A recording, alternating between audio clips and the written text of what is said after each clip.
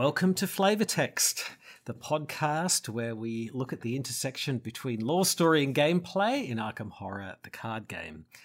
I'm Krabby Terror 8, and I'm joined by my principled and highly intelligent colleague, Kevling. How are you, Kevling? I'm fine, thanks, mate. How are you? I'm good, thank you. I've got to come up with something new every time now. You've got to keep me on my toes, yeah. Never know what you're going to say next. Right. Yeah, exactly. How have you been? I'm good, thank you. Yes, yeah. Things are good here. The weather's starting to warm up. It's sort of approaching spring here in the Northern Hemisphere. Well, it's 8. Lovely and warm. It's 19 degrees at the moment. Bloody freezing where we are. And here it's 8 and I'm lovely and warm. So there you go. There you go. At least it's not raining in Australia. We've had in some parts of Australia, they had a year's worth of rain in 2 days in Queensland. Floods, it was pretty bad. Luckily, it wasn't quite that bad where we are in New South Wales, but it was close. We've had a few really nice days here. Lovely clear blue skies. I'm sure that'll have changed by the time this podcast goes out, and we'll be back to the misery and the rain. Right. And what have you been playing? Have you been Arkhaming or I've still got my next scenario of Edge of the Earth sat out on the desk in front of me, and I've still not found time to play it, but then again I keep getting distracted by other things. I bought a copy of Outer Rim last weekend, Star Wars Outer Rim, and played that with the family, and everyone really enjoyed it. I had a bit of Christmas money and an Amazon voucher sort of left over, so in the end it only cost me £7 once I'd put everything else to it. I played it a couple of years ago at a games conference, just as it was about to come out, and I thought it was okay. Yeah. But then there was the news that FFG are finally doing an expansion for it, so I thought, I'm going to take the plunge then. If they're going to carry on supporting it, I'll take the plunge. And like I say, it only cost me £7. And yeah, really enjoyed it. And it's got a solo mode as well, so I can play it as Billy No Mates as well. I've got a copy of it too. But it's still in plastic, so I should break it out. Actually, I've never tried it. Yeah, no, it's quite a good little game. Yeah. Little bit fiddly to set up. Lots of little tokens to put in different random places and things like that. But no, it plays well. Right. From what I've read online, don't play it to death, otherwise you'll get bored of it quite quickly. But if you break it out once in a while, it's fine. Yep. Right. I think it really does need that expansion that's on its way. Oh, okay. On its way. Yeah. Awesome. Which means we'll get it in about 2 years in Australia. I think then, so, if it's yeah. On its way. And how's Elden Ring going? Oh, it's going. I'm about 65 hours in.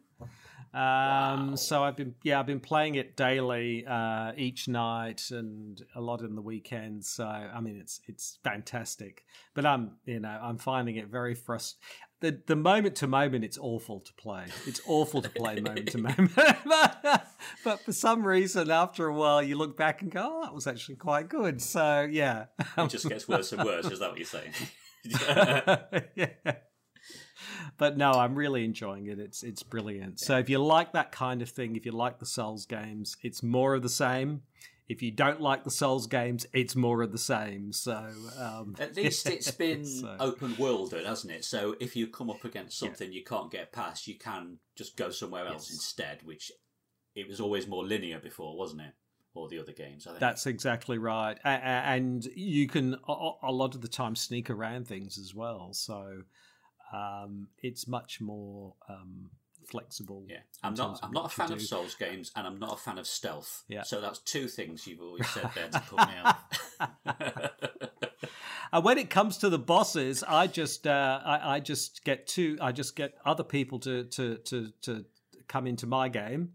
And then I just watch from the sidelines, and I just cheer them on while they beat the boss. Excellent. So that's what I do. And so I'm pretty enjoying that. And we're still doing the Edge of the Earth, and that's still ongoing. So yeah. Cool. PlayStation wise, I finished the Destiny 2, I forgot the name of it, Witch Queen campaign last weekend. Mm-hmm. Really good. Best story Destiny's had since it started. And yeah, I saw good reviews. Yeah. What else have I been playing? Oh, Immortals Phoenix Rising. I picked that up cheap just before Christmas, so I've been powering through that. I've had a few days off, so I put it to good use by just sitting on my backside and playing on the PlayStation. Excellent. Did you finish Death Stranding? Did you? Oh no, that's still on my pile of unfinished games. I do need to go back to that. Yeah, I got to the end. The end was just went on and on and on and on and like that's a Kojima game for you, isn't it? Yeah. There's this one bit where you're sitting on a beach and you just run around for 3 minutes, and then there's another lot of exposition. Then you run around for another 3 minutes, and it's like, I've got better things to do with my time than run around a virtual beach. Is it like the end of Lord of the Rings, where you think, "Oh, this is definitely the end now"? Oh, and another scene, and another scene, and another. Yeah, scene. It drags on a bit, but anyway. Excellent. So there we go.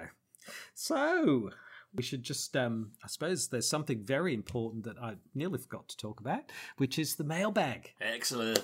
Yes, we've had, as usual, I've got the mailbag right here. It's stuffed full of envelopes and postcards and everything. And we got some fantastic mail, actually.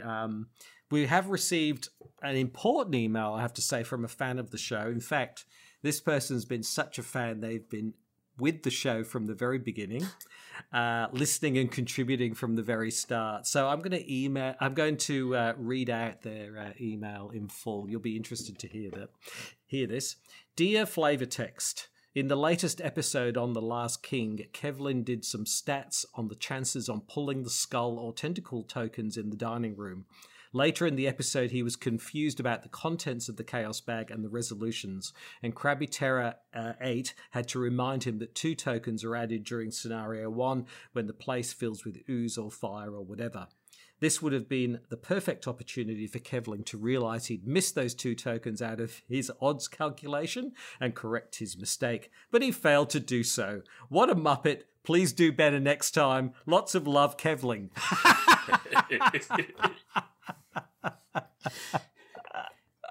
Yeah. What can I say? He's right. Yeah.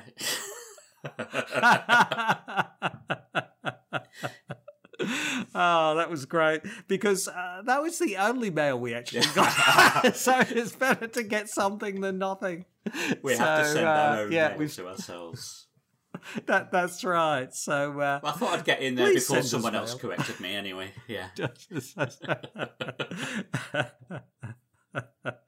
That was fantastic, because I was so excited. Oh, there's mail. And I start reading it and go, I know that. So name. Yes. Yeah, I know that name. That sounds familiar. So yes, please send us mail. We really do. We really do enjoy receiving it. Otherwise, we'll have to send our own. So, where are we up to, Kevlin? Where are we up to in the whole scheme of things? Well, we've just been to that crazy party, haven't we? And we found out in that party that this wasn't the first time that the play had been put on in Arkham. And, of course, the most logical place to go to find out anything about the previous versions of that play is the Historical Society for some reason. I think it's a bit tenuous, but that's where we're going this week. Yes, that's right. It's almost as though they came up with an idea for this. How do we fit this one into the story? Yes. Because every town has a historical society with information. And not just a historical society, one with multiple floors. It's so big.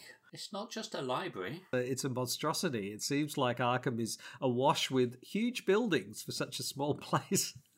Not only has it got 3 floors of buildings, every time I go in, it's blooming different. Yes, right. And I think it sort of sets up that you're sort of, well, if you sort of end up at the party and sort of fall asleep, you kind of get told. But otherwise, you're sort of driving through the night and it kind of dawns on you or something. That's how it starts, doesn't it? It sort of worms its way into your mind that you somehow remember, you know, the King in Yellow had been put on previously, some years before. And so, yes, this, like you say, this sort of sparks this idea that you better go and find out what happened last time, basically. Yeah. Yeah, that's it. If you parleyed with Sebastian Moreau at the party as well, yes, you get a little extra, don't you? You get a little extra tidbits of information. All it basically says is that again, it was in the past, and I think apart from reiterating that, because it doesn't say, I don't know if it says anything about Nigel Ingram as well in that extra bit of information. It says, you recall what Sebastian told you during the dinner party. King in Yellow had come to Arkham several decades before, long before the Ward Theatre was built. And according to him, it isn't surprising that few people remember. In fact, part of their goal tonight was to bring the King in Yellow to a wider audience. The Historical Society may have kept records pertaining to this early production, especially if it was followed by events similar to what occurred tonight. Perhaps you can find some newspaper clippings or other articles. So it doesn't really tell you that much more. It's more that you get some extra clues on the opening location. Basically, you get a bit of a boost or a bit of a... Yes, it's a location that doesn't normally have clues on it, isn't it? That's right, the entry hall. Yeah. So so there's, again, compared to later campaigns, not a lot of exposition, not a lot of, huge sort of story. It's fairly brief. We're off to the Hysterical Society, and we're going to find out what's happened in the past, hopefully. So that's kind of all we have, and we're straight into the scenario in that way. So yeah. One thing I do like about this scenario is the way the map is laid out. It does physically represent the building. You've got your 3 rows of cards to represent the 3 floors, and you can go up the halls in the middle to get to the rooms either side. And you for each floor you randomly choose 2 out of the 3. I think it is available That's locations. Right, Yeah. So, like I said earlier, the layout is slightly different every time you go in, I suppose.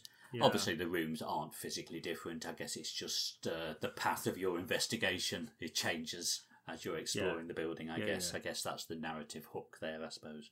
The only other thing to take into account when you're doing the setup is you will get some Seekers of Carcosa spawned in various locations around the building, depending on how many players there are in the game. So if there's 1 player, nothing happens. 2 players, 1 spawns on the 3rd floor. 3 players, 2 spawn on the 3rd floor, and 4 players, 3 spawn on different 2nd and 3rd floor locations. And then the only other thing of consequence is if you fled the dinner party, you actually arrive with time to spare, and you can all take an extra action during the first turn of the game. And fled the dinner party was the second option on the interlude. So that's where we just said, let's get out of here. I think the 3 options weren't there. It was either go back inside, run away, or kill them all. So it was the middle option that doesn't give you any doubt or conviction, but it gives you this bonus at the start of the next scenario. Yeah. So depending on all of those choices, all of them impact to greater or lesser degrees what happens in this scenario. Obviously, if you burn it down, then Sebastian won't rock up later. Like you say, you get an extra turn or you get extra clues, so just depending on what you manage to do. And there's potentially another impact of what you did with Sebastian that will occur later on, and we'll come to that as the cards advance. Yes. So it's actually it's hard not to think of the Miskatonic Museum when thinking about this, because they sort of feel a little bit similar. Yes. But also different. Like, I think this one's laid out better than the Miskatonic Museum. That had sort of randomness, but they were just sort of all laid out. They weren't sort of on different floors. It was less structured. It was like a structured deck. And I think we said at the time, didn't we, that you could game that one because you know roughly whereabouts in the deck the location you're trying to find is. Whereas on this, you can't. It's much tighter, the mechanics. Yes, exactly. So, I mean, it's a fairly straightforward setup, which is good. It's not overly taxing in terms of getting it all organised. And I guess, you've got this goal. Although the goal itself is a little bit vague in the sense that you're just looking for information. And the other thing that you find out, I guess, at the very start, that the doors of the manor are already open. So there are people in here, and it's already unlocked. So clearly, somebody else has got a similar idea to us. Yeah.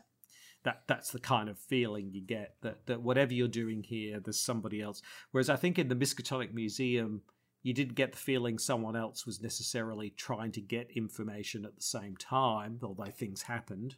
In this one, it's much clearer that whilst we're trying to find information, there's going to be another set of people trying to find information as well. There's going to be this competing. If they find that information, then that makes it harder for you to find information, or there is less information for you to find. So it's quite interesting how the mechanics play out there. So, yeah. We'll come to that in more detail. Yeah. Yes. Yeah. Yeah, exactly. So where should we start? Should we talk about the locations, or should we talk about the sort of act process or the agenda process? Shall we start with the locations? I think that probably makes most sense, doesn't it? That's a nice idea. Yeah. Why don't we do that?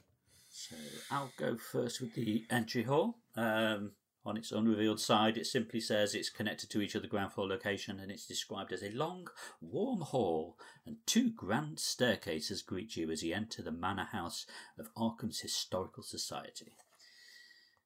And I don't know if that's a novel thing or not, but there is text in the picture.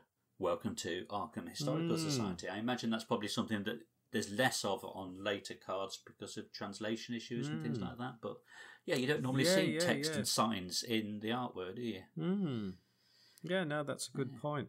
And then, when you reveal it, it's 2 shroud and no clues, unless we've interviewed Sebastian Moreau. And there we have. There's no flavor text or anything on the revealed side, but we do have a resign option of you flee, leaving the mysterious of the past to the mysterious cultists. Well, there's the clue there that we're up against mysterious cultists before we've even met any of them. Yes. Yes, exactly. I'll just take one of these other ground floor ones. Now they all have the other 3, and of course you take 2 of these randomly, and they've got that generic picture of a sort of a table and a door partly open, which is sort of the generic. Yes. And they all say the same thing. When an enemy spawns at this location, reveal it, and that's important because if it wasn't revealed, they wouldn't be able to take clues and things like that. It says an unadorned wooden door leads to one of the ground floor rooms used by the Historical Society. And the first one I've got here is the meeting room, which looks like a sort of a boardroom of sorts. And it says one of the chairs is knocked over and a hole is torn in the ceiling above. What could possibly have created such damage? Yeah, what could have created such damage? Yeah. That's a bit strange, isn't it? You look at the picture, it looks like there's all blood up the wall as well. I know, it's a bit of a mess, isn't it? And this is what's one clue per investigator, but it's a 4-shroud location. Exhaust and it has an action here. Exhaust an ally asset. Discover a clue at this location. So limit once per round. So if you've got allies on board, you can get clues that way. It's also traded passageway. So it is the only one of the 3 that's traded passageway on the ground floor. So if you're lucky, and you wouldn't know at the beginning of the scenario, obviously, but if you're lucky, you might get one of these on the ground floor. So that's the meeting room. Okay. Maybe that's the passageway. Maybe the hole in the ceiling is the passageway. Hey, there you go. Okay, the next one I've got is called the Record Office. 2 shroud, 1 clue per investigator. This confined room contains numerous files that might have been helpful to your investigation, were it not for the thick, awful sludge filling the file cabinet drawers. And interesting. Oh. And I never actually noticed it. It is actually in the picture as well, oozing out of that drawer on the right. Each enemy at this location gets +1 fight and +1 evade. So I was trying to think mechanically why that would be the case. I'm guessing it's described as a confined room, so I suppose it's harder to avoid their fists, I guess. Not sure why it's... An ooze, perhaps. Well, yes. Not quite sure why it's easier for them to avoid yours, but never mind. We don't get +1 fight, do we? For fighting in confined quarters. But, yes. Yeah. So it clearly, if this cult's in here, they're not taking much care. If there's broken ceilings and ooze in the filing cabinets, they're clearly, not being too careful. No. And then the third ground floor location is the Historical Museum, which is it's a little bit like the Miskatonic Museum. It's sort of these kind of cabinets in glass with various artifacts. And this is a 2-shroud, 1 clue per investigator location, a bit like the record office. It says most of the objects on display here are from the early 18th century, spanning Arkham's colonization and early history. And it says, while investigating this location, your intellect cannot be modified for some reason. So it's a fairly low shroud location, so seekers aren't going to be worried. But interestingly, it doesn't refer to this in the text, but one of the displays has been smashed. And they've taken something from it. So yes, I wonder if we'll find out what that is later. Yes. There we go. Okay, so that's the ground floor done. I just had a thought. I think, with the ground floor, I think they errated a couple of the locations. Oh, did they? From memory as well. The location's ability should read, while investigating this location, your intellect cannot be increased. Oh, interesting. So they've changed it from your intellect cannot be modified to it cannot be increased. So I guess you can force a fail, maybe, by dropping your intellect, using like Granny Orn or something like that. Fail worse. Yeah, or fail something better. like that, yeah. Yeah. Yep. So if we move up a floor, they've got the quiet halls on the second floor, which is connected to each other second floor location. Other than the creaking of the wooden floor beneath your steps, the manor is eerily silent. Which is interesting when we know that there's cultists in there ransacking the place looking for stuff, but they've obviously been very careful about it, or very quiet at least. Or it's a big old building, you just can't hear what's going on in the surrounding rooms. Yeah, what's going on. Yeah. Yes.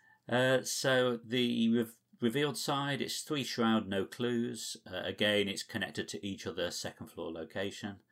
But as an action here, if each location in play is revealed and there are no clues on locations in play, place 1 clue per investigator on quiet halls from the token bank. So it's just an opportunity there to replenish some clues if you've run out for whatever reason, because the cultists are running around sucking them all up and you're kind of stuck in a dead end, I guess. Yes, quiet halls, yes. Yeah. So I'll take one of these. I'll take the reading room. So this is the second floor. It's a 5 shroud and only 1 clue location. From the flickering lamplight and open books, you can tell that someone has been reading here recently. So somebody's also in the building reading and things like that. And it's got an action investigate. If you succeed, instead of discovering clues, choose an enemy with doom on it. Take one of that enemy's doom and flip it to its clue side and place it on your investigator. Group limit once per round. Wow. Okay, that's quite a nice effect, given what happened to us when we played it. That's quite good. Yeah. Next one I've got is the Historical Library. The sheer number of books in the Historical Society's library is overwhelming. Even if you had weeks to spend researching, you couldn't hope to sort through all of them. And then there's a reaction ability. Oh, this one is a passageway, and I didn't say. It's 3 shroud and 2 clues per investigator. After you successfully investigate this location, take 2 horror and discover a clue at this location. So that is an additional clue to the results of your investigation, isn't it? But you can only do that once per round. And I'm just trying to from a gameplay and mechanics point of view, just trying to work out why that would be the case. All I can think of is in the flavour text there that the room is just overwhelming. So I'm guessing you're just you're struggling with your sanity because of the sheer volume of the task in front of you, trying to find something in that room, I guess. Yes, and it looks like a lot of books have been thrown off the shelves. Yeah. Someone else is also looking for stuff and rifling through the books. Yeah. Okay. And then we have the historical museum again. So it's identical to the ground floor one. Yeah. It's absolutely identical in every way. They've just interesting. You don't see that very often where they just have exactly the same thing. I think we're going to see it again in a moment. Right. So if we move upstairs, Quiet Hall's 3rd floor. Yes. Again, it's exactly the same as the 2nd floor one. So, yep. Only it says 3rd on it. Yes. Yeah. So, do you want to take the next location? Yeah. So up here on the 3rd floor, we have the record office, which is probably the same as the other record office. Yes, again, it's the same in every way. So again, I didn't realise there was multiples of the same thing. So that's just the record office, so it's identical to the one before. Yeah. And then we also have another historical library with all the books all over the floor, so that's exactly the same again. Except it's traded. Is the other one traded passageway? They both are, aren't they? Yes, they are. Oh, they are. Yeah. Yes, they are. So it is absolutely identical, other than it being on a different floor. Yeah. Yes. Do you want to read the last one? Yeah, the last one is Peabody's office, the 3rd floor, and it has a passageway. This office must belong to someone important within the Historical Society. It's 4 shroud, 2 clues per investigator. It has passageway trait as well. And while an investigator at this location controls Mr. Peabody, this location gets -2 shroud. And obviously looks like something nasty has happened to Mr. Peabody in there, because there's his chairs on the floor, there's blood on the floor. Yeah. Not sure if that's an item that maybe the person has been hit over the head with. And then just thrown to the floor, it looks like perhaps. a heavy object. Yeah, exactly. Oh, it's a telephone, I think, because there's a little handset to one side. Okay. Yeah, interesting. Yeah, and the thing about the 3rd floor is the only floor where there's two of the 3 locations have passageway trait. Yes. So you're guaranteed at least one location will have passageway. That's the bare minimum, isn't it? Exactly. And the likelihood is that, and the thing is, this is where the variability is, because you could end up with only passageway on the 3rd floor and no others, or you could end up with passageways on every floor. And that's going to make quite a bit of a difference, I think. Yes. Just how many rooms have passageway traits to them. Okay. So, yeah. So in terms of locations, that's everything that's in play at the start of the game. So, yep. Shall we go back to the act and the agenda now? Yeah, good idea. Okay, so I'll start with Agenda 1A, The Truth is Hidden. Surprisingly, the front doors of the Historical Society's Georgian Manor are cracked halfway open when you arrive. You mentioned that earlier, didn't you? Who else could be here at this hour? But interesting change to the mechanics. Just think it's the first time that they've done something like this. Do not add Doom to this agenda during the Mythos phase. Oh, this is going to be nice and easy then if no Doom's coming out. Yeah. But then the forced effect is after one or more clues are placed on an enemy in play, flip those clues to their Doom side. Yes, and I suppose what the idea they're getting at here is that there's clues on locations. They're not being added to the agenda per se, but during the Mythos phase. But what can happen is if as the cult sort of takes hold, increasing numbers of doom are happening on cultists, are happening on the agenda, but they're not being it's not a mythos related thing as such. It's that they're finding information, they're finding what they need. I think that's what they're trying to kind of emulate. Yeah, and instead of it being a slowly ticking clock, you do have a little bit of control over how much doom's in play by going after these cultists, don't you? Yeah, that's right. Was the agenda changed? Was that errated, or was that just my imagination? I'm just trying to remember. Erratum, the first ability on this agenda should read, skip the place 1 doom on the current agenda step of the Mythos phase. So it's just changed from do not add doom to skip place 1 doom. Exactly, because doom could be added for other reasons. So in the unerrated one, you couldn't add doom for other reasons. You know, there could be other reasons why doom gets added to the agenda. That's all. So that's what that errata is. After 1 or more clues are placed on an enemy in play, flip those clues to their doom side. So we'll look at the enemies in a minute, but different enemies have different rules as to what happens with the clues on their locations when they spawn there. So we'll look at those shortly. Yeah. But basically, the clues are going to be picked up by the cultists if we don't get there first. And once they're picked up by the cultists, they become doomed, so then they're out of our reach then. Exactly. And then there are other cultists like the... what's his name? There's a couple of cultists who are also in the deck from the original core set who just get doom on them. You know, so there's doom being generated from them as well, from basic cultists and the sort of the I can't remember. I'm thinking of the king of cultists, whatever his name is. I forget now.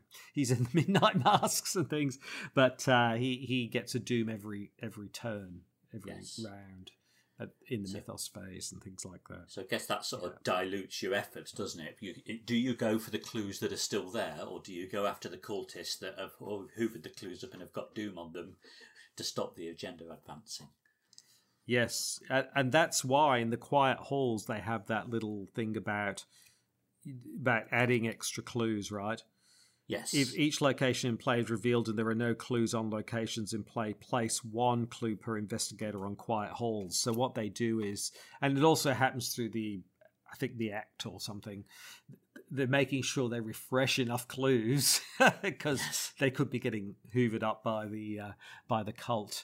As we found ourselves in that exact position where there were just no clues around because they'd taken them all. Definitely. And also that explains the importance of the reading room that we were looking at earlier, so that it didn't turn up in our practice game, but you've got the action there of basically taking a doom off an enemy and turning it back into a clue. So, mate, shall we sort of take because they kind of act and agenda are almost kind of parallel things. They don't, they're like sort of two, where the investigators are doing one thing, the cultists are doing other. Should we just go through all the acts or all the agendas? Maybe should we do all the agendas first? Okay, yeah. What do you think? Or should we do that's fine. They feel like they trip through that way, don't they? Yeah. So we've read the front of Agenda 1A. Yeah. So when that advances, so when there's 2 doom per investigator in play, the reverse is Dark Ritual. A phrase in a language you cannot describe whispers through the building, and without warning, all of the electric lights shatter at once. You light a nearby candle and continue your search. The building is quite different once plunged into darkness. Shadows and silhouettes dance along the walls. Crevices you hadn't noticed before draw your eye. What other secrets does this building hold? And then it's just the bog standard shuffle the encounter discard pile into the encounter deck. Nothing specific happens. No, it's fairly benign, that one. Which is just as well, because after that one, things get really bad. Yes. Because... Yeah. Do you want to take number 2? 3A. Yeah, so 2A is ransacking the manor. So, though the whispering has ceased, the sounds of rummaging and furniture shifting is unmistakable. Whoever is here, they're searching just as thoroughly as you are. So it's reinforcing the idea that whatever you're doing, there's other people doing the same thing. Although, interestingly, we couldn't hear anything earlier. But now we got his unmistakable sound there. Exactly. Sorry, carry on. Exactly. Yeah, there is this. I just realised there is this thing where the images on the locations are quite violent, but then it's quiet. But then you can hear rummaging around. There's sort of a, they a bit of a disconnect quite there, kind of isn't line there? up as a way, doesn't it? Yeah, there's a little bit. So then Agenda 2B is oath breaking. The front door. So this is if the agenda trips again. We'll get on to what we're doing, but this is just the agenda side of things. The front door of the manor opens, letting in a howl of chill wind and the pitter-patter of soft rain. Then it suddenly slams shut. You find a place to hide and eavesdrop, wondering who else might have entered the building this late. No, I swear, I don't know where the door is, a man cries out. You'll have to find the path on your own. I cannot help you. He sounds panicked and disoriented. You spoke the oath, a man's voice responds. You spoke his name. The man stammers, No, I cannot, I will not. Then his voice becomes distorted and he speaks no more. You hear footsteps on the staircase, heavy and wet. Ooh. And put the set-aside possessed oath speaker, enemy in the entry hall, and check the campaign log if Sebastian Moreau is not listed under VIPs slain. Search the collection for Sebastian Moreau, Savage Hysteria, and spawn him in the entry hall. So at the end of Agenda 2B, you've got two pretty nasty monsters already there. Both of them are pretty tough. And that's an added reason for either killing Sebastian in the previous scenario, or just killing everybody in the interlude, just to make your life a little bit easier here. Yes, yeah. So he's a bit of a double-edged sword, isn't he? Really, because by interviewing him, you get the extra clues, but if you don't kill him, he'll come back to get you. Oh, yeah. It's not clear why he turns up, but he does. I can see why the oath speaker turns up. He's clearly running the show. He's a Hunter Retaliate, 5 per investigator, 3. He's an elite monster. And also at the beginning of the enemy phase, the investigators must either ready possessed oath speaker or place a doom on it. So, so more doom being generated by the oath speaker as well, which is exactly what you don't want to happen. So this just ramps so pretty quickly by Agenda 2B. This scenario is really designed to be done fast, because if you don't do it quickly, if you don't get in, get what you need and get out, things get very nasty very, very quickly. Okay, so shall I take the third agenda? Yep. Secrets better left hidden. Whoever these people are, they must be involved with the conspiracy behind the King in Yellow. You can't let them find whatever it is they're looking for. So, same rules still apply. We're not doing the one add a doom step, and enemies are still grabbing the clues and turning them to doom. Mm-hmm. But then if the agenda then advances, it's 3 per investigator threshold. The way forward. There is a rush of footsteps along the manor's central stairway, and the front door opens once more. Have you found it? A muffled voice asks. Yes, we can embark immediately. The path will be opened. The door closes, and the manor returns to being quiet and lonely. For the remainder of your search, you find no further traces of the mysterious robed figures, nor do you find any information to answer your many questions about the King in Yellow. Resolution 4. So basically they got what they wanted and they've gone. Yes. Yeah. We're left just pottering around an empty townhouse, unable to find anything. Yeah, exactly. So it's interesting because, I mean, a lot of the time in scenarios, you're doing stuff and the enemies are there to fight you, resist you, stop you. In this one, they're not really there. They don't really care about you. If you leave them alone, they'll just do what they need to do and get out. And in a way, we're doing the same thing. We don't want to trouble them. We just want to get in, get what we need, and get out again. Yes, yeah. As quickly as possible. I mean, in fairness, the possessed oath speaker will be hunting us around the building, but apart from that, they're not bothered about us, are they? No, exactly. And it's not like that the design is such it's going to be easy to avoid the possessed oath speaker, so... Yes, because he spawns in the entry hall, doesn't he? So that's straight up the centre of the building, easy access to every room. Yes. Yes, unless you're using all the passageways to sort of run around the building and avoid everything. Yes, exactly. So that's what happens if the cult sort of gets their way and gets through to the end of the. But hopefully that doesn't happen. Yes. Hopefully, we certainly struggled. We did. But that's just us, I think. Yes, I think we were unlucky as well. I think we'll in that way. But it is quite possible to get through these acts quite fast as well, and there's a clear path to a resolution as well. Yeah, we thought we were doing okay at some point, didn't we? And then it turned south very, very quickly, if I remember right. Yeah. It did. Yeah, that's right, it did. So, shall we look at the acts then? Yeah. Well, it's back to you, I guess, for Act 1. Yeah, Act 1A, Race for Answers. Each of the Historical Society's many rooms contains records and documents that may aid you in your search for answers about the King in Yellow. There must be something here that can guide you towards the truth. And Act 1B is Late Night Studies. You find a record kept by one of the Society's historians pertaining to the dreadful events surrounding the closing of an old theatre in Arkham, the Cedar Playhouse.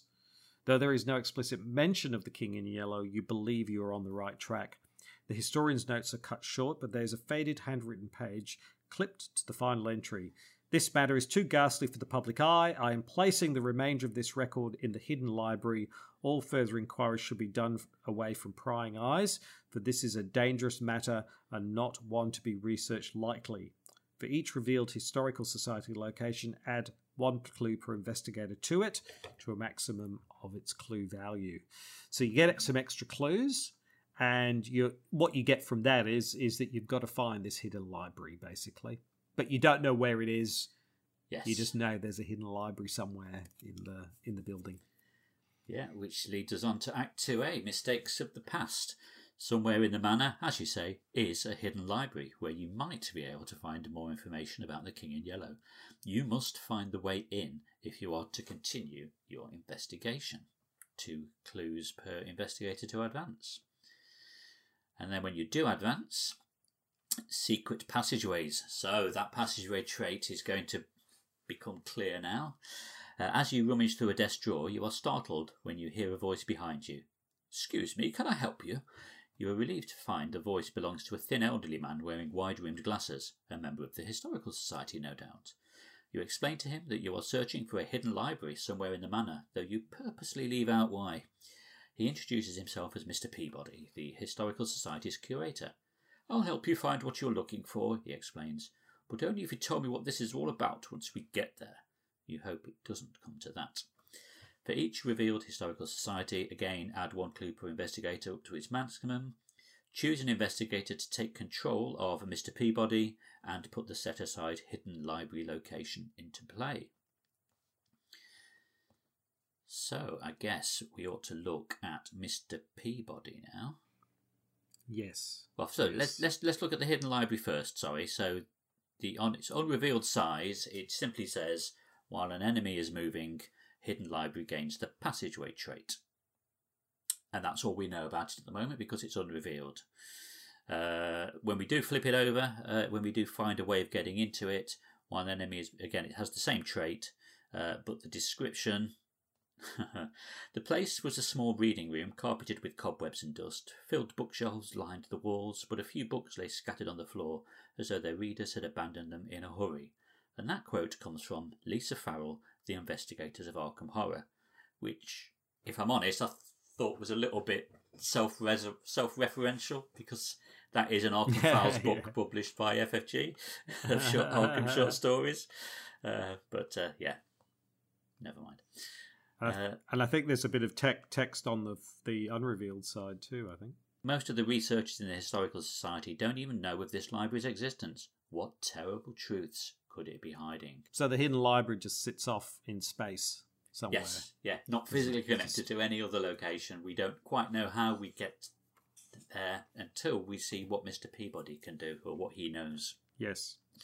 So any of the investigators can take control of him at this point, and he has an action to exhaust him. Choose a location.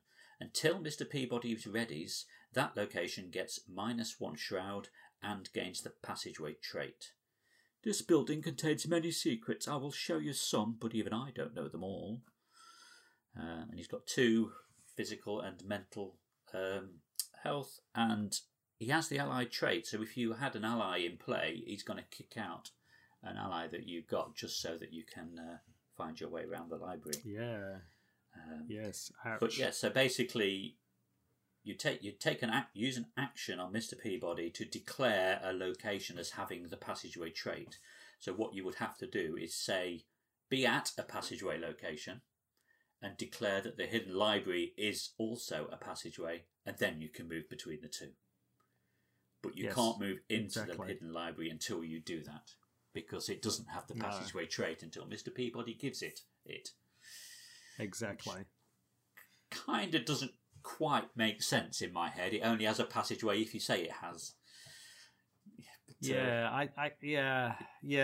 It's very convoluted. I think what they were getting at was he knows, because he sort of says, I know some of the secrets. So they're sort of getting at the idea that he kind of knows his way around. And I guess you can also use this as we did. If you're on the top floor, you could take the bottom floor as a passageway and then find your way out. Yes. If you need to get out quickly or something like that. The problem I have with it though is it just seems a really, convoluted way, and they haven't really used it since. And I kept thinking, well, couldn't they have just had a 3rd floor location that you have to clear of clues to find the hidden library that's off one of those locations? I don't know why they made it so kind of convoluted. I suppose it's a variation of the Jazz Mulligan thing from Dunwich, where you needed him with you to be able to get into a location because he had the keys. But I don't know why they couldn't have just done that. But I suppose, like you say, it's to add that variability of adding extra ways of moving around the whole building rather than just the hidden library, I guess. Yeah, it just felt a bit kind of. It just felt a bit over-engineered, in terms of what you sort of had to do. I think that's all. You have to kind of... And what happens if he dies? I guess if he dies, you just can't get to the hidden library, I suppose. Yeah. I suppose that's it, right? There's that kind of problem as well. So, So, it's not something they kind of... I don't recall them doing it in later things. Usually it's like clear clues and then you can get to the next, some other location. And in fact, if you think about Blood on the Altar, that's a good example of where... That's another way they did it, right? You had to find the key... Yes, and whatever it was. That's the hidden chamber and the hidden key. Yeah. The hidden chamber, the hidden key. And that was a much more elegant way, I think, of doing it. Then this just feels a bit over-engineered. That's all. Yeah, and a bit complicated. I think once you've played it a couple of times, it's fine. But I remember the first time I played it, it was a really kind of quite hard to get your head around. Yeah, it's a bit of a head scratcher, exactly how it works. Okay, so and you're right, it's counterintuitive because shouldn't it be more that the hidden library is passageway traded and you've got to trait other? Wouldn't that be better if they'd said the hidden library's through a passage and Peabody has to find the passageway, you exhaust him to find a passageway through to the hidden library? You can only travel through passageways if you have Mr. Peabody with you or something like that. With you or something like that. It just feels like it was unnecessarily over-engineered. Anyway, it is what it is. So, It is. So do you want to take the final act? Yeah, so, then you move on to Act 3A, which is the Oath. The building is very old and filled with all manner of secret passageways, Mr. Peabody explains. Perhaps one of them will lead you to this library you're looking for. So he doesn't actually know. So that's the other thing, is he doesn't know where it is. Yeah, we're following him through passageways in the hope that we will find the hidden library. It, yeah. He's the curator there. You'd think he'd know where it is. But anyway. Locations with the passageway trade are connected to one another.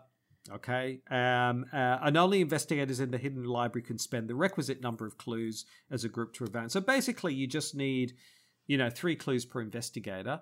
If you've been going through these acts pretty fast, there's going to be tons of clues because you're adding clues every time. So if you manage to do things quickly, and that's the way you've got to do things, you'll have no trouble getting into the hidden library and, throwing in all the clues. Most of the time.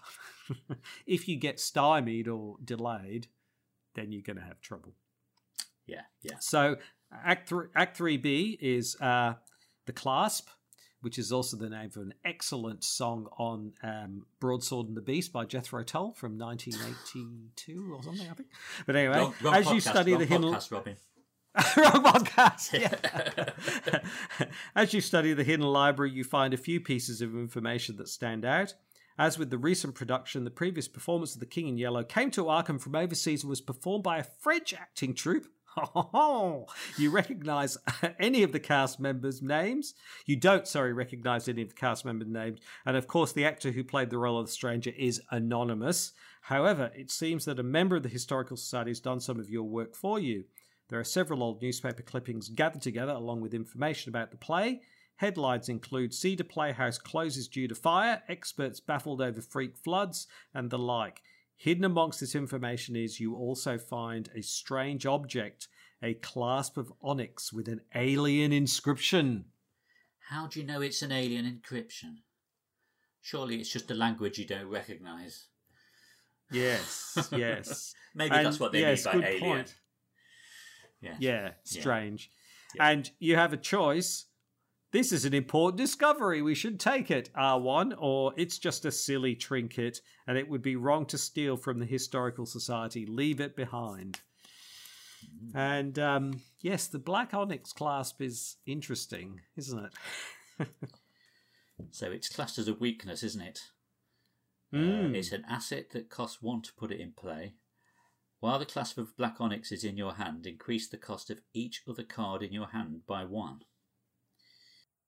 So it makes things more difficult for you until you play it. Yeah, exactly. I mean, essentially, it's costing you resources because you've got to get it, and a turn, because you'd have to get it out. You don't want it in your hand, so it's going to cost you 1 resource and 1 action. Sorry, not turn, 1 action to get it out onto the table, basically.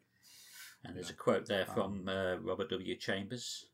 It was neither Arabic nor Chinese, nor, as I found afterwards, did it belong to any human script.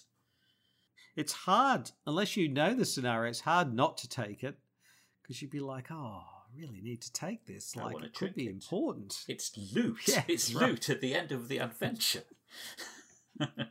Exactly.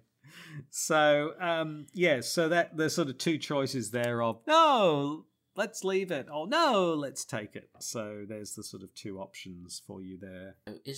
Are there any other cards we want to look at before we move on to resolutions? We've not looked at the enemies, have we? Or the treacheries that are specific to this scenario? No, we haven't. The Seeker of Carcosa, which is the guy that spawns at the beginning and then he's also in the deck. He's pretty straightforward. He's a 2/3/2 stats. He spawns at an empty location. He's aloof, and he will take a clue at the end of the mythos phase. So he will slowly be taking all of the clues from wherever he is. Yeah, which is him sort of rummaging around and getting stuff. And then, of course, because it says on the agenda, after 1 or more clues are placed on an enemy, flip those to the doom side. So, yes, he's basically hoovering up the clues as he goes along. He's not interested in fighting. He's aloof. He's just there to search, basically. But there's also the Fanatic who pops up, who's a humanoid cultist. He spawns at a revealed location with the most clues. So wherever there's most clues, when he enters play, you move a clue from the Fanatic's location to the Fanatic. And when you defeat the Fanatic, you take control of all its clues. So, yeah. But they're already doomed at that stage, aren't they? Yeah. Exactly. So they're the sort of the cultists that sort of pop up, if you like. And then there are a couple of treacheries that are related to the cultists and how they work. So the first one is led astray. It's a peril, so you've got to make the decision on your own. You choose to either put one of your clues on a cultist or put a doom on the current agenda, which may cause the agenda to advance. I guess that as well explains why they errated the comment about not being able to add doom during the mythos phase, because this card clearly says you can. Yeah, exactly. Yeah. Exactly. And I think we came a cropper on this one, the Cult Search. Yes. Which, if there is a cultist enemy in play with doom on it, move all the doom from each cultist enemy to the current agenda. This may cause the current agenda to advance. So what can happen very quickly is you can find that the agenda just sort of gets supercharged and sort of just moves through really quickly. Yeah, because once the doom's on the agenda, you can't do anything about it, can you? While they're on the cultists, you do still have a slim chance of getting rid of that doom. Correct. Exactly. And if there are no cultist enemies in play with doom on them, search the encounter deck and discard pile for a cultist enemy and draw it. And so, I mean, that's what we found. We found there was quite a few cultists, and so what happened was we just ended up getting kind of overwhelmed, didn't we? Yes. So there's the competing acts and agendas with the 4 resolutions. So 2 for each, I guess. Yeah. Yeah. So the first 2 resolutions are based on whether you've made it all the way through the. I always get act and agenda mixed up. The good one, and you've got to choose whether you're taking the clasp or not. So. Yes. Resolution 1, then, there are no coincidences when it comes to the King in Yellow. There is no doubt in your mind that the object you found is important. You decide to take it with you before continuing your investigation. The last record you find related to the original production of the King in Yellow is a psychiatric evaluation of one Daniel Chesterfield, a stagehand who lost his wits after the final show. It seems he was admitted to the asylum after the production ended. Perhaps he's still there. How long ago was that original play? I thought it was decades earlier, was it not? Yeah. So poor old Daniel's getting on a bit then. He's been in there a long time. Yeah, exactly. Oh, so, and that's telling us something about where we're going to be heading next. So that gives us that direction in that way quite nicely. And then the other outcomes are that you get a conviction. In the campaign log, you record that you took the Onic clasp, and one of you must include it in your deck. So there's no may, it's a must. Right. And then it's the usual victory X. But then you take out the symbols from the Chaos Bag and replace them with 2 cultists. Okay, do you want to take Resolution 2? Yeah, which is similar to Resolution 1. This is where you don't take the Onyx. So it's similar. The text is similar, but it starts, this investigation would make anybody paranoid. Attributing some greater meaning to everything you find could be a dangerous proposition. You're sure that this clasp is meaningless, perhaps even a prop from the original play. You leave it behind and continue your investigation. And then it says the last record you find is about Daniel Chesterfield. So it's basically, you're like, oh, this is just a silly prop. I'm just going to ignore it. So that's the difference there. And that gives you, Mark, a doubt rather than a conviction for that. Although it doesn't sound very doubtful. You sound more like you've got conviction there. Oh, it's just a silly prop. But anyway, you mark a doubt against that. I suppose it's the other way around, isn't it? It's you are convinced this is important or you doubt its importance. Born. Yeah, exactly. Yeah. Yes, that's the way. And basically for that one, you remove all cultist tablet and elder thing tokens and then just add 2 tablets to the chaos bag, basically. So there's a lot of taking tablets out and adding tablets in as you go along in this campaign. So that's scenario. That's resolution. So resolution 1, resolution 2 are sort of just not too different from each other. So resolution 3 is what you get for defeating the possessed oath speaker, was his name, I think. Yes. Good luck. The figure collapses to the ground, its warped, melting body writhing in agony. It wheezes and cries out, a yellow glow emanating from inside its mouth and behind its eyes. Daniel, the thing says in its cracking voice. Seek Daniel Chesterfield, the stagehand he remembers. Deep inside the man's words, there is another voice behind it, whispering faintly in a melodic language. Find him. He, too, has spoken the oath that doomed us all. With those final words, the skin melts off the man's bones, and he rattles to the floor. So in your campaign log, you record that you destroyed the Oathspeaker. You didn't just kill him, you destroyed him. And any one investigator can then add the Tattered Cloak to his or her deck. I'll have a look at that in a second. And then it's Victory X, and we replace the Chaos symbols with 2 tablets this time. So same as the other one. So the Tattered Cloak is an asset, costs 2 to put it into play. Its subtitle is Regalia Dementia. So you get -1 sanity, and you get +1 willpower, fight, and evade while you have 3 or fewer remaining sanity. So it's a kind of it gives you a little bit of a boost when you are starting to flag mentally, I guess. It's only got 1 physical damage, and it takes the body slot, but it only takes a single hit for it to go. I reckon Calvin would like this. I can see Calvin liking this. Oh yes, Tattered Cloak. Yes, because that the kind of minus thing the sanity will boost. The losing a sanity will boost 2 of his stats anyway, won't it? And then it will boost them even further. And I mean, even if you don't use it for that, it's got 3. It's got a willpower, strength, and agility pips on the side, so it's not a bad card to have. And if nothing else, like you say, it'll soak up a. I mean, if you're a Roland or someone with 5 mental, you probably wouldn't want to be taking it. You'd probably want, be more investigated with a bit higher mental strength. Generally, you'd want to take it. You don't want to be walking around with -1 in that way. So, yeah. Yes. So do you want to take Resolution 4? So I think that's what happens if the agenda run, if you basically doom out, or if you resign or were defeated. So this is like the catch-all, you never did anything, this is what happens. That's right. I think we got this one, didn't we? I think we did, we ended up with. We had to resign, didn't we? Yes. We managed to just That's right. escape out of the front door using a convoluted Mr. Peabody's passageway to get past Sebastian and the possessed Oathspeaker and about 3 other cultists and make it out the door on the final turn, didn't we? No, and that we couldn't get any more clues, and we couldn't sort of get enough clues to finish off, so we had no choice really, did we? It was pretty awful.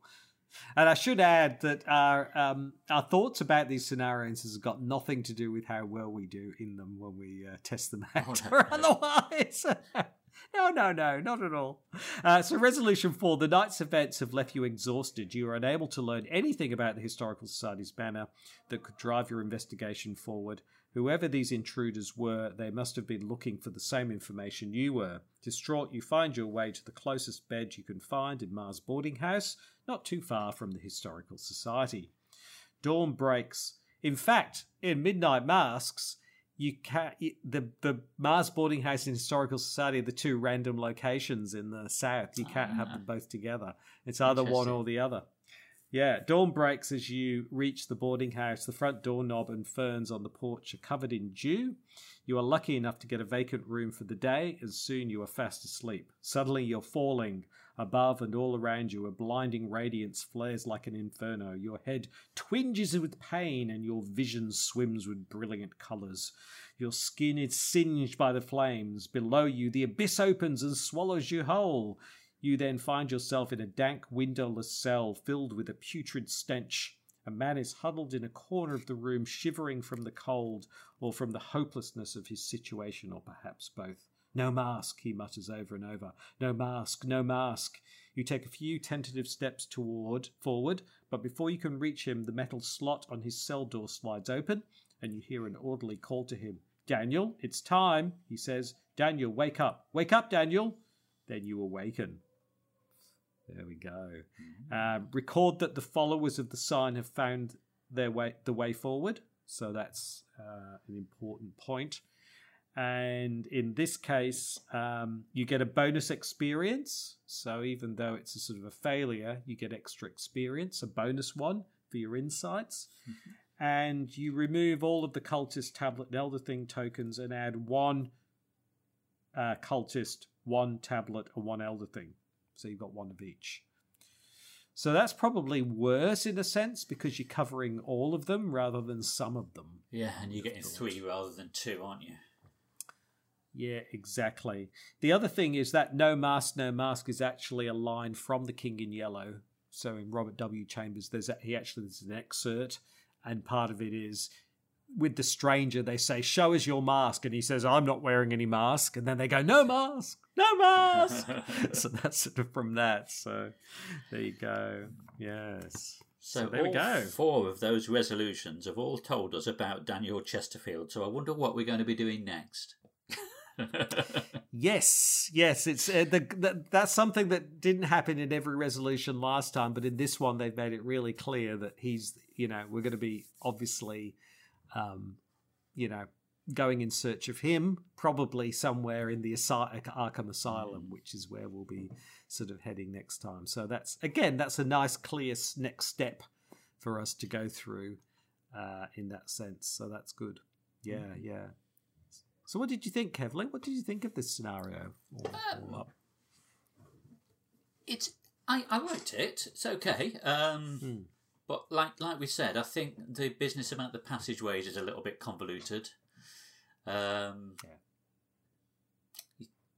playing, obviously, if you're playing this blind in your first comic, it's a completely new idea of not having Doom coming into play during the Mythos phase, and it's a whole different way of playing the game that you need to get your head around. But you can play that to your advantage depending on the type of investigator that you're playing. But it was okay. It's not one of my favourites, but it's certainly not one of the worst.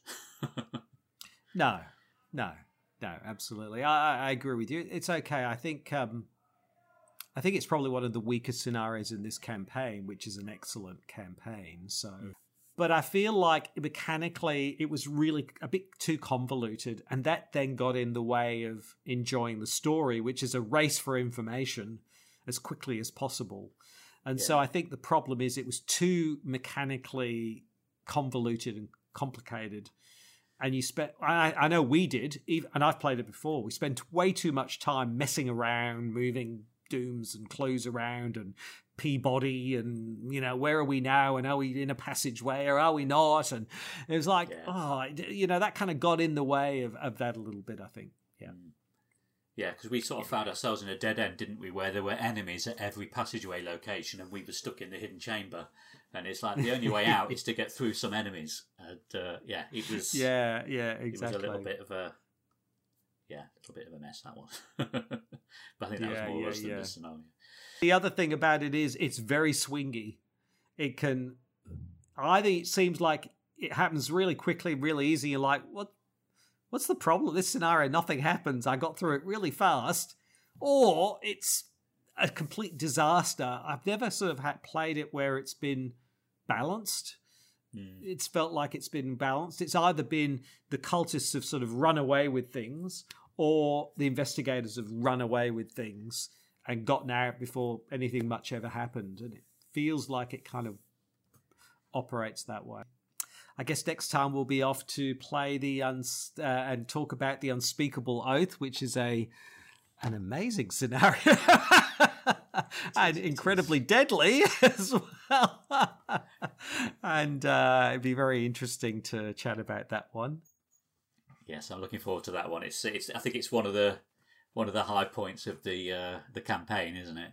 So I think that's all. So thank you very much for listening.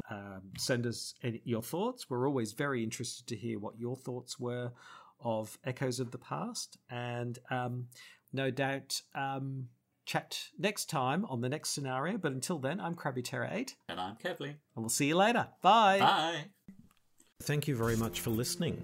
Please like, comment and subscribe. We'd very much like to hear from you. If you would like to send us your thoughts, send it to ftextpodcast@gmail.com. That's FTEXT podcast, ftextpodcast@gmail.com. You can also listen to this podcast on YouTube. Just go to Out of Ammo, Out of Time, and you will find it there. And it's also available on the usual podcast platforms, iTunes, Google Podcast, that kind of thing. So if you want to subscribe, go there. But until then, I'm Krabby Terror 8, and I'll speak to you soon. Thanks. Bye.